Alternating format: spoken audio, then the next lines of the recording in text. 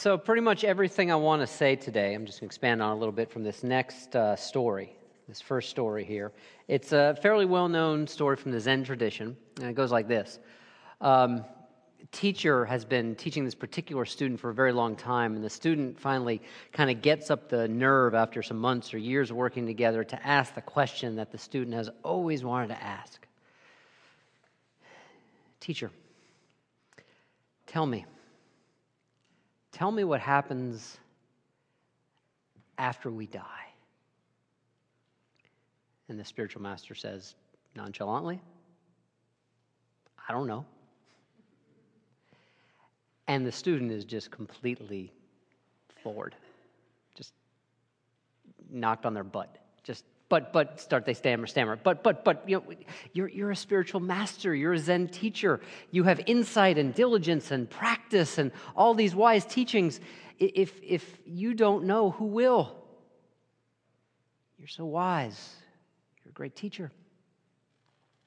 And the Zen master responds, yes, but not a dead one. It's pretty much what I want to say here today, so I'm going to go home right now. No. Today I want to close out this message series, Good Looking Out, about the power of awareness, about the power of expanding our awareness to the places of the limits of our awareness, to the limits of what we can know. And of course, the limits of what we know, defined as we are as humans by our mortality, the limits of what we know is death. And particularly to dig into those places where we may see or sense, and I'll just put it in quotes, something more than just simply this physical plane of reality. What Paul in the Christian scripture called the experience of looking through a glass dimly, where our vision is not complete or whole, but we sense something moving. The first message that I gave in this series was called the Best Guess Project. Now I'm really ending with my Best Guess Project here today. The best guess I know about that something more comes to me from my own experiences and from the experiences of people I have known and loved, and from worldwide and from many different ages, the experiences of what we might call mystical insights. Of that something more, that sensing, that seeing, that isn't perhaps entirely solid, but it feels very real to us. I'll share from you a story from my dad. My dad, who the extent of his spiritual behavior is basically this. He goes to the synagogue twice a year, once on Yom Kippur out of complete obligation and duty, and once on the Friday night closest to the anniversary, the yahrzeit from the Yiddish, of my mother's death.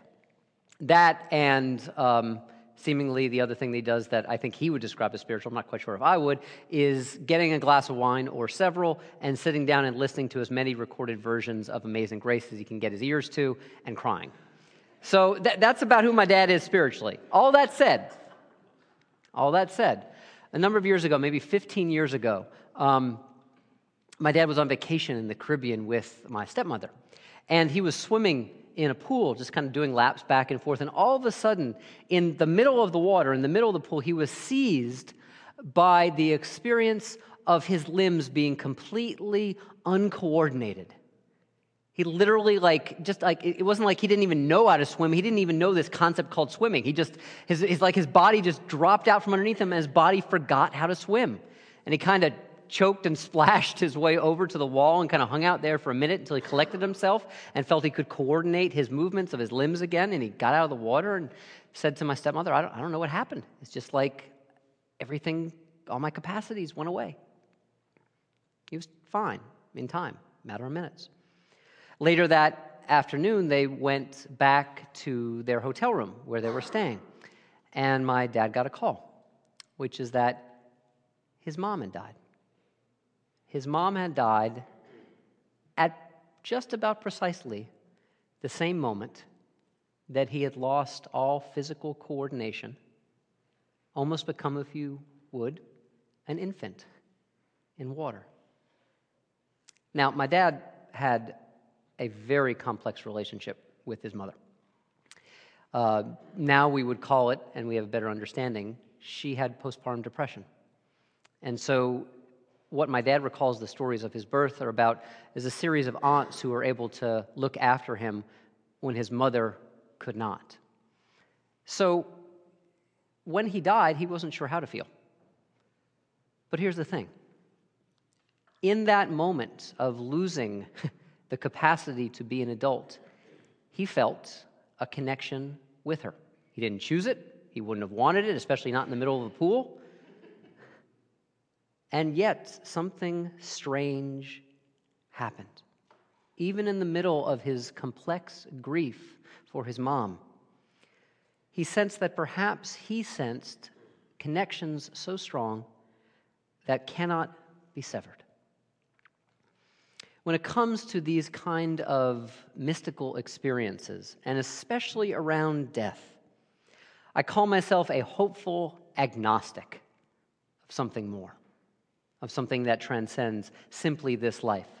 The hopeful part, I would say, is growing in me as I hear more and more of these stories and get more and more of a sense that this is not simply all that there is. The agnostic part is not an indifference to belief. It's simply, you might know, the Greek word for knowledge is gnosis. That's where we get Gnostic from. It means, I'm not dead, at least not right now. At least I hope not. I don't know what experiences like this mean. But I know that experiences like the one that my dad had happened to him happen to many people. Perhaps have happened in your awareness and in your sensation of what it is like to be alive and to be connected to people who have died or are dying. I must tell you that it is always on the lips or in the heart of someone who I'm sitting with who has just lost someone that they love. The question so often is, are they okay? Are they safe? And what I do is I answer with my hope, because at that point my knowledge doesn't do me much good, and a sermon doesn't help. And so I say, yes, they are okay. So I maintain my status as a hopeful agnostic, with stress a little bit more on the hope these days about connections that can never be severed. You may have heard of this fellow. You may have seen him. Eben Alexander. The book next to him is book Proof of Heaven. Bad title, even he doesn't like the title. Dr. Eben Alexander. Duke University medical trained Eben Alexander. Taught at Harvard University for 15 years, Eben Alexander. Eben Alexander, as a neurosurgeon, described himself for most of his life as being fundamentally a materialist. And I'm not talking about accruing a lot of goods and stuff as we go through this life. I'm talking about the kind of materialism that says this: consciousness, which is simply the awareness that we are aware. Perhaps the greatest gift of what it is to be alive, the signature thing about what it means to be human. Consciousness, he would say, is totally reducible and totally dependent upon the human brain. He would say that the minute that the brain dies, the consciousness goes out. He would have said that for most of his life, until Dr. Eben Alexander, a number of years ago, scientifically trained, found himself with E. coli-caused bacterial meningitis. Literally, without getting too graphic, but he describes it in the book, his brain was engulfed in infection. And he found himself in a week-long coma. Now, in my complete layperson understanding of brain science, which is to say, I'm sure I'm going to mangle it, his understanding of what happened after he looked at all the scans of his brain, after he emerged from the coma, is that his neocortex, the part of the brain that makes him, that holds all the memories, that holds his identity, that was completely shut down. And it seemed very much during that week-long time, when the antibiotics weren't really doing much good, that he was dead to the world, and his body was about to die too. And here's the interesting part of the story. As Dr. Eben Alexander recounts it, that whole week-long time period, when his neocortex was not functioning, he was experiencing a near-death experience. He was experiencing realms that he never knew existed as he perceived them. He was experiencing force being kind of born again into what he called the worm's eye view, kind of a mucky place to be, and emerging out of that into flying on the back of butterfly wings, his words, not mine. One of the things about this book is that there are times in which it sounds like the Tibetan Book of the Dead, which I really would recommend to you about some experiences of what life after death may be. Too often, however, this book sounds simply like a Hallmark card. It's just kind of a little too sweet. That said, he has these experiences of flying on the back of these butterfly wings, being guided by this spirit guide, this beautiful young girl, the most beautiful being he's ever seen, and then coming into what he calls the core, the source, also calls God, or simply borrowing from the Hindu traditions, Om. And he says he received these teachings, his words, not mine. 3 basic teachings in this near-death experience that seemed to last the entirety of the time that he was in the coma. 1, that we are inherently and eternally loved. 2, that essentially we have nothing to fear. And 3, that we are basically not wrong. We're basically not broken. Now, some folks have received proof of heaven in Dr. Eben Alexander's story with a tremendous amount of skepticism. If you've ever been on the website Gawker, kind of a social networking website, and also they provide their own content, they put up a little quiz where you had to choose Dr. Eben Alexander's journey into the afterlife or someone who took an acid trip. And you really can't tell the difference, which I'm not sure proves anything whatsoever. My attitude toward psychedelics is basically that of George Harrison, whose spiritual journey began with the ingesting of psychedelics, but who finally chose a deeper, more sustainable spiritual path because he said, ultimately, it's a self-defeating path is to make your enlightenment contingent upon a substance. Ultimately, it will end up defeating you. A more nuanced critique, and I think a more wise critique of Dr. Eben Alexander's is this. Oliver Sacks, a name some of you might recognize, a famous, quote-unquote, neuroscientist, about as famous as a neuroscientist I think can ever get, at least in this current state. Oliver Sacks says when he reads Dr. Eben Alexander's book, he says because Dr. Alexander had such an experience of timelessness, and we know when we're actually just physical dreaming, when we go to sleep at night, we lose all sense of time and the continuum and linear process. And he says it's entirely possible, and Dr. Alexander should have known this, or at least he's not saying it, which is that as the brain emerges from coma and the neocortex comes back online, in that moment of his body waking back up and him coming back to life, what he experienced as a week-long journey could have been simply 20 to 30 seconds of experience. I want to listen to Dr. Oliver Sacks when he says that, because he doesn't say it as some of the folks who commented on Gawker. I mean, it's really mean-spirited stuff. The assumption that so many of those commenters go to on that little quiz is this guy is selling snake oil. There's no possible way he could have had this experience. There's no possible way this could be genuine or authentic. I'm not going to choose. I don't feel forced to choose. Instead, I'm going to quote Iris DeMent, the folk singer, who says, sometimes we got to be content to let the mystery be. We got to be content to let the mystery be, because the point is, none of us sitting right here right now are dead. We don't know. There is, however, a lot that I want to pay attention to in these near-death experiences, as they have been told to me and as I've read about them, and they are nearly a universal human experience. And it comes back to one of those images that Dr. Alexander talked about and is related to one of our core beliefs here at Wellsprings. It is about that image of the butterfly. It is about the capacity that we have as human beings for transformation, of being the caterpillar who goes into the chrysalis, who emerges as a butterfly, a new way of being. One of the things I have experienced as someone who has been close to death often throughout my life, not my own physical death, but I have been close to death as a minister, and also the death of those who I have loved and lost.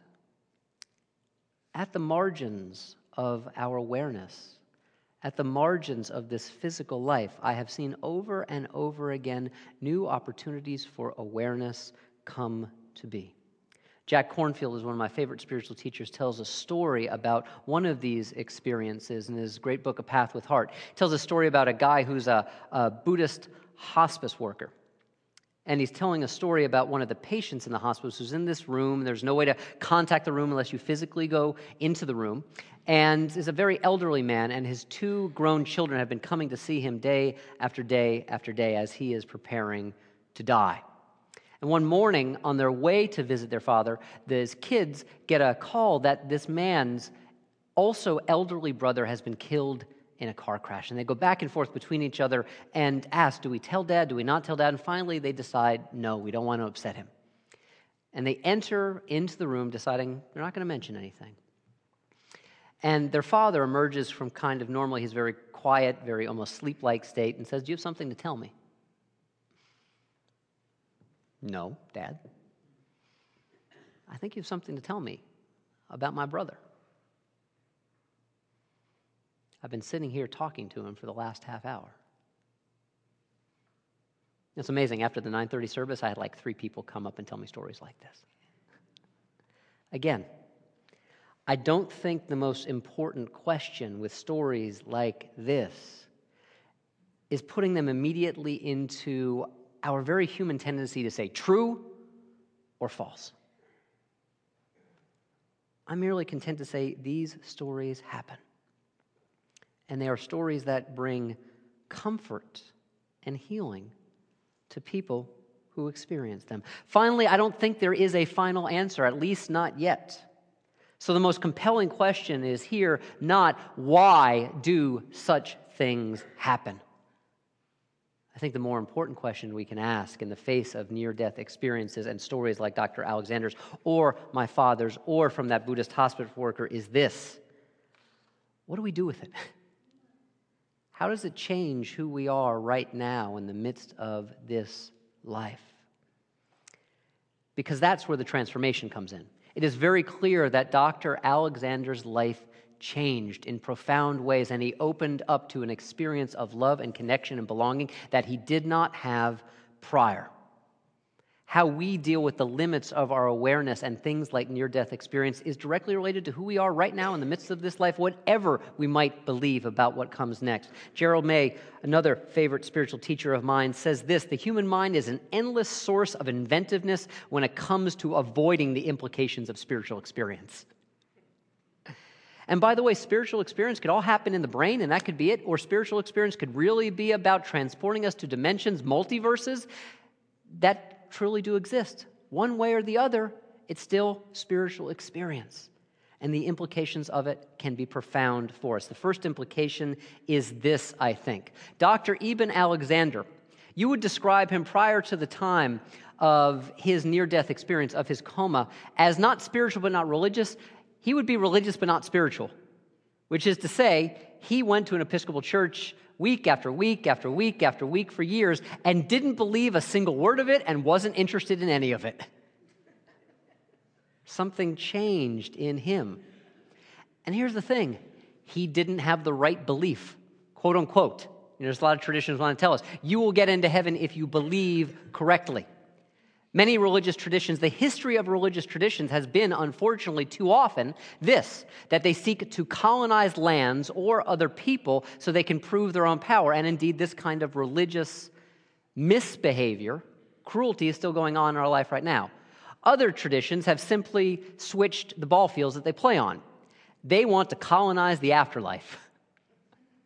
To say, if you believe in this certain way, then you will get the entrance ticket into heaven. I've read and studied and talked to so many people who have had near-death experiences. Whether it just happens in the brain or whether it is a profound growth and shift in our consciousness, this thing is true. Belief has almost absolutely nothing to do with it at all. We don't set ourselves up for it in right belief. But I think there's an even deeper implication that gets down to this transformation, this capacity to be the caterpillar who goes into the chrysalis and comes out a new, different, more fully grown creature. And when I think about near-death experiences and what it tries to teach me about what it means to be most fully alive, I think of this character. I think of Tony Soprano. Tony Soprano is, I'm going to assume most of you know by now, is a mobster. And what do mobsters do? They offer protection rackets. The way a protection racket works is this. They will go into a store owner, they will go into a local business person and say, if you pay me X amount of dollars a month or so much off the top per year, I will protect you. What are they protecting them from? The mobster. I think of Tony Soprano when I try to listen to the experiences of what it is to have the consciousness open up. And I wonder about my own internal Tony Soprano, which is to say, the harshness and the clingingness of my ego, which wants to say I'm something very, very solid, and I got to protect what's mine, and I got to hold on to this me that I have defined as me. And I wonder, am I creating the conditions of fear that I need protection from? And by seeking protection for my ego, am I creating the conditions for fear? One way or the other, an afterlife or if death is it. This thing that we call ourselves has such capacities to grow and change and transform. And near-death experiences are but one expression of the ways in which our consciousness can grow. And so from time to time, I try to ask myself, and I think it's important to ask all ourselves, what are we being so protective of if eventually life is change and growth and transformation? Not to minimize our identity, not to minimize the things that we love about ourselves, but to just let it be and to be a little bit more loose with who we are. This ultimately, whether there is anything after or there is not, is the meaning, and also not just the sad meaning, and there's plenty of that, but the liberating meaning of what it means that things are impermanence. We get to grow and change. And near-death experiences to a person from anyone that I have ever heard says this, our capacities to be human are so much more grand and so much more healing that our normal, everyday, sometimes very limited consciousness might like to admit. On this week of Valentine's Day, talk about a hallmark, the Hallmark holiday. Really what it's about is our capacity to learn to love. There is no more important spiritual question for us. We can get lost in the esoteric stuff of consciousness, but what it returns back to is how well do we love? Do we love in ways that are clinging and fearful, or do we learn to love in ways that are more open-hearted and generous with ourselves and with other people? That is liberation to the extent that we can know liberation here and now, to learn to love better. It also makes sense for me of these words that are incredibly important in the history of our Unitarian Universalist teachings. It gave the name to the Unitarian congregation that ordained me, the Unitarian Church of All Souls in the Upper East Side of New York City. Washington, D.C. is an All Souls. Kansas City has an All Souls. There are a whole bunch of All Souls all throughout this movement. And it comes from this quote. William Ellery Channing in the 1830s. He said these words, I am a living member of the great family of all souls. Think about that, to really feel that. We are a living member of the great family of all souls. If we're a member of that family, and there's nothing we can do to deserve it, it just simply is because we're alive. Words like mine, me, ours, yours. I'm not saying such things don't exist, but maybe ultimately they don't. And there is simply the experience of belonging. Simply the experience of belonging.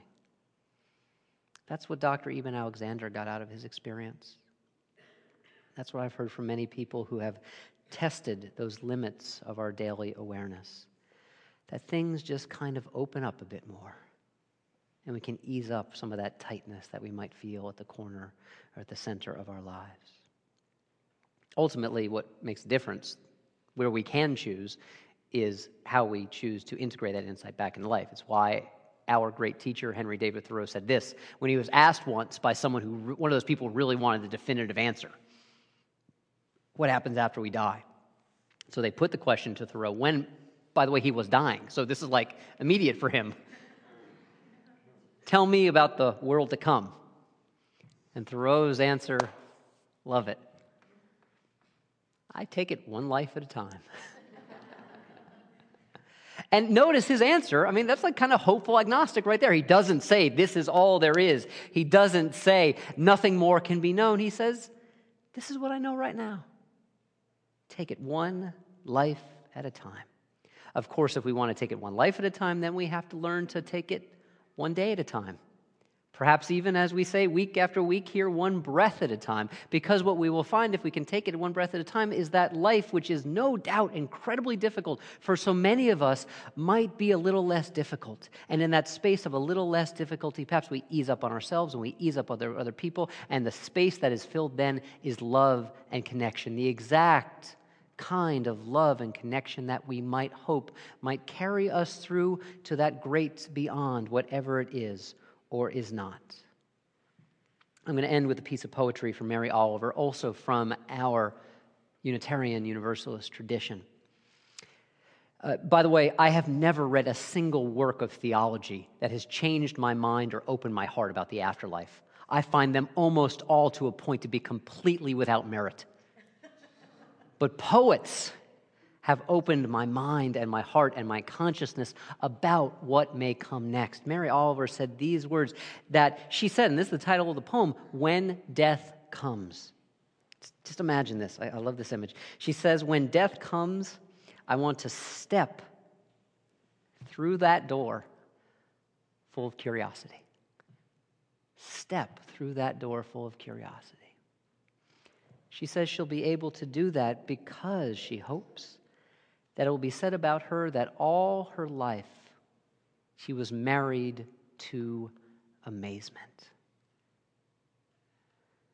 To stop for just a moment right here and right now, to feel the life within us and our beating hearts within us, and to know that here we are in life between these two eternities of place from which we do not know coming and a place to which we cannot yet know going. But here we are, and to allow that amazement to sink in and to make us curious about our experience. And I'm not talking kind of intellectual curiosity. I'm talking about the kind of curiosity that says, wow, that says, here we are in our lives. At the end of this message series, at the end of this congregational day, at the end of life, to be able to say that we're stepping through whatever door is here with curiosity, that we can experience amazing things. The amazing awareness of grace, the amazing awareness of love, the amazing awareness that we are here. And to begin to open ourselves from the change and to the change that comes from that one simple statement. We are here. May you be here and may you be aware. Amen. And may you live in blessing. Let's pray together.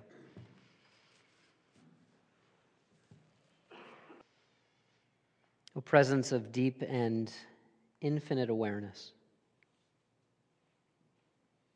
may we allow ourselves to sense the felt and the known and the intuitively or barely felt or just slightly known. To allow ourselves throughout all of our lives to explore the fullness of the parameters of our existence, to go, yes, out to the depths and into the distance, and then to come back from those explorations into the here and into the now, and to say, what have we learned, good travelers? How can our journey be expanded as our hearts may be expanded, as our consciousness may be expanded, as our love may be expanded? May we allow ourselves to know today that we live and that we die, and that perhaps we do not die. Amen.